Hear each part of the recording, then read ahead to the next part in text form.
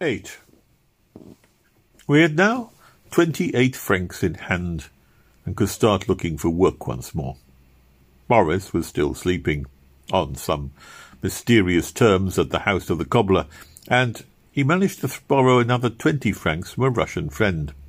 He had friends, mostly ex-officers like himself, here and there all over Paris. Some were waiters or dishwashers, and some drove taxis, and a few lived on women. Some had managed to bring money away from Russia and owned garages and dancing halls. In general, the Russian refugees in Paris were hard-working people and have put up with their bad luck far better than one can imagine Englishmen of the same class doing. There were exceptions, of course. Boris told me of an exiled Russian duke whom he'd once met, who frequently had expensive restaurant bills. The duke would find out if there was a Russian officer amongst the waiters, and after he had dined, call him in a friendly way to his table. "Ah," the duke would say, "so you are an old soldier like myself, and these are bad days, eh? Well, well, the Russian soldier fears nothing. And what was your regiment?" "The so-and-so, sir," the waiter would reply. "Very gallant regiment. I expected them in 1912. By the way, I have unfortunately left my note-case at home. A Russian officer will oblige me with 300 francs. If the waiter had 300 francs, he would hand it over, and, of course, never see it again. The duke made quite a lot in this way. Probably the waiters did not mind being swindled. A duke is a duke, even in exile. It was through one of these Russian refugees that Boris heard of something that seemed to promise money. 2 days after we'd pawned the overcoats, Boris said to me rather mysteriously, "Tell me, mon ami, have you any political opinions?" "No," I said. Neither have I. Of course, one always is a patriot, but still. Did not Moses say something about spoiling the Egyptians? As an Englishman, you will have read the Bible. What I mean is, would you object to earning money from communists? No, of course not. Well, it appears that there is a Russian secret society in Paris who might do something for us. They are communists. In fact, they are agents from the Bolsheviks. They act as a friendly society, get in touch with exiled Russians and such like, and try to get them to turn back to Bolshevik. My friend has joined their society.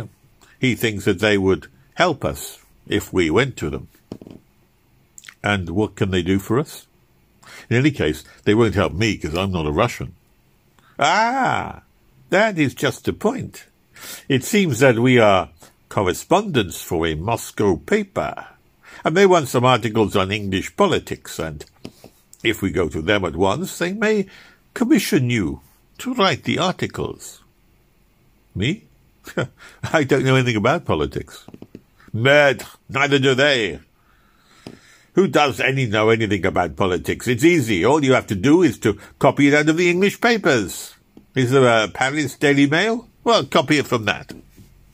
But the Daily Mail is a conservative paper. They loathe the communists.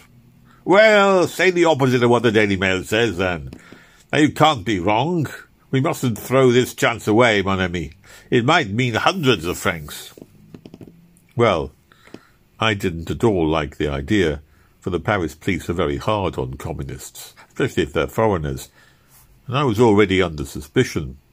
Some months before, a detective had come to me out of the office of the Communist weekly paper, and I had a great deal of trouble with the police. If they caught me going to this secret society, well, it could mean deportation. However, the chance seemed too good to miss, and that afternoon, Boris's friend, who was another waiter, came to take us to the rendezvous. I can't remember the name of the street. It was a shabby street running south from the Seine bank, somewhere near the Chamber of Deputies. But Boris's friend insisted on great caution. We loitered casually down the street, and marked the doorway where we were to enter. It was a laundry, and then we strolled back again, keeping an eye on all the windows and all the cafes. If the place were known as a haunt to communists, it was probably watched, and we intended to go home if we saw anyone at all like a detective. I was frightened, but Boris enjoyed these conspiratorial proceedings, and he quite forgot that he was about to trade with the slayers of his parents. When we were certain that the coast was clear, we dived quickly into the doorway. In the laundry was a French woman ironing clothes who told us that the Russian gentleman lived up a staircase across the courtyard. We went up several flights of dark stairs and emerged onto a landing. A strong, surly-looking young man with hair growing low on his head was standing at the top of the stairs. As I came up, he looked at me suspiciously, barring the way with his arm, and said something in Russian. "Mat da," he said simply, that I didn't answer. I stopped, startled. I'd not expected passwords. "Mat da," repeated the Russian. Boris's friend, who had been walking behind, now came forward and said something in Russian, either the password or an explanation, and at this the surly young man seemed satisfied and led us into a small shabby room with frosted windows.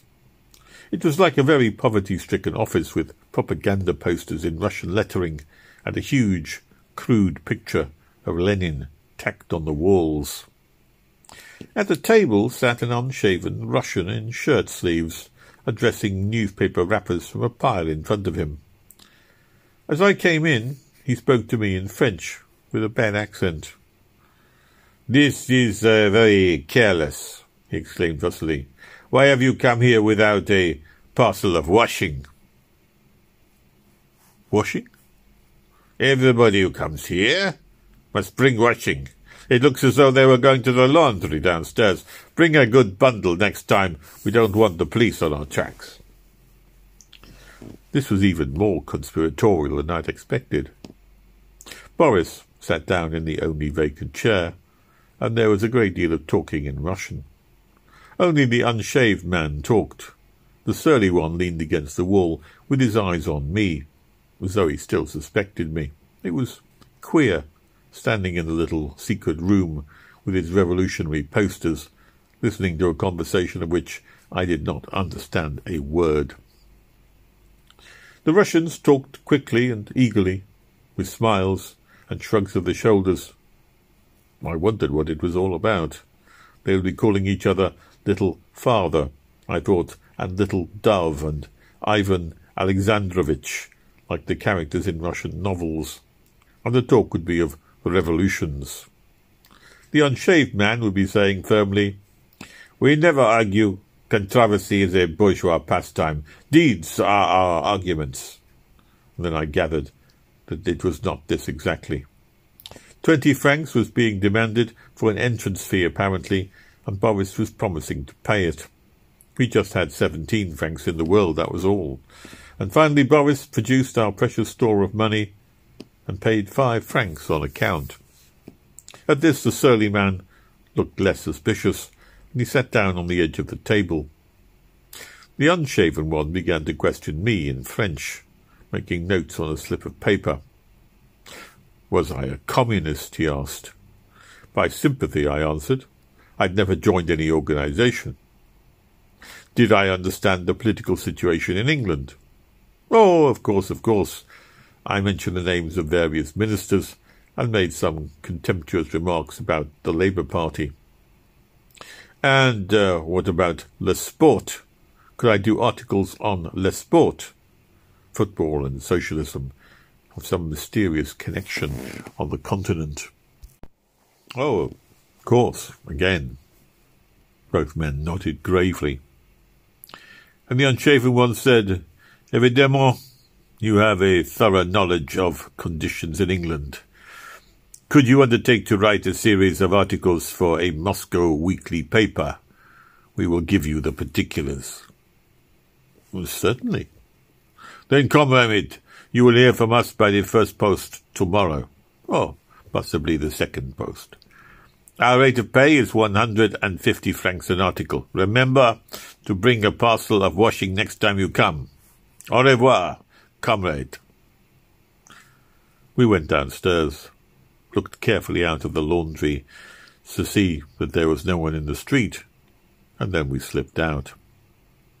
Boris was wild with joy. In a sort of sacrificial ecstasy, he rushed into the nearest tobacconist and spent 50 centimes on a cigar. He came out, thumping his stick on the pavement and beaming. At last, now, mon ami, our fortune really is made. You took them in finely. Did you hear him call you comrade? 150 francs an article. Nom de Dieu! What luck!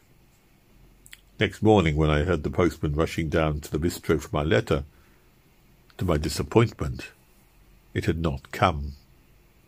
I stayed at home for the second post. Still no letter. When the 3 days had gone by, and I had not heard from the secret society, we gave up hope, deciding that they must have found somebody else to do their articles. 10 days later, we made another visit to the office of the secret society, taking care to bring a parcel that looked like washing. And the secret society had vanished. The woman in the laundry knew nothing. She simply said that ces messieurs had left some days ago after trouble about the rent. What fools we looked, standing there with our parcel. But it was a consolation that we had paid only 5 francs instead of the 20 demanded. And that was the last we'd ever heard of the secret society. Who or what they really were? Well, nobody knew. Personally, I do not think they had anything to do with the Communist Party. I think they were simply swindlers who preyed upon Russian refugees by extracting entrance fees to an imaginary society. It was quite safe, and no doubt they're still doing it in some other city.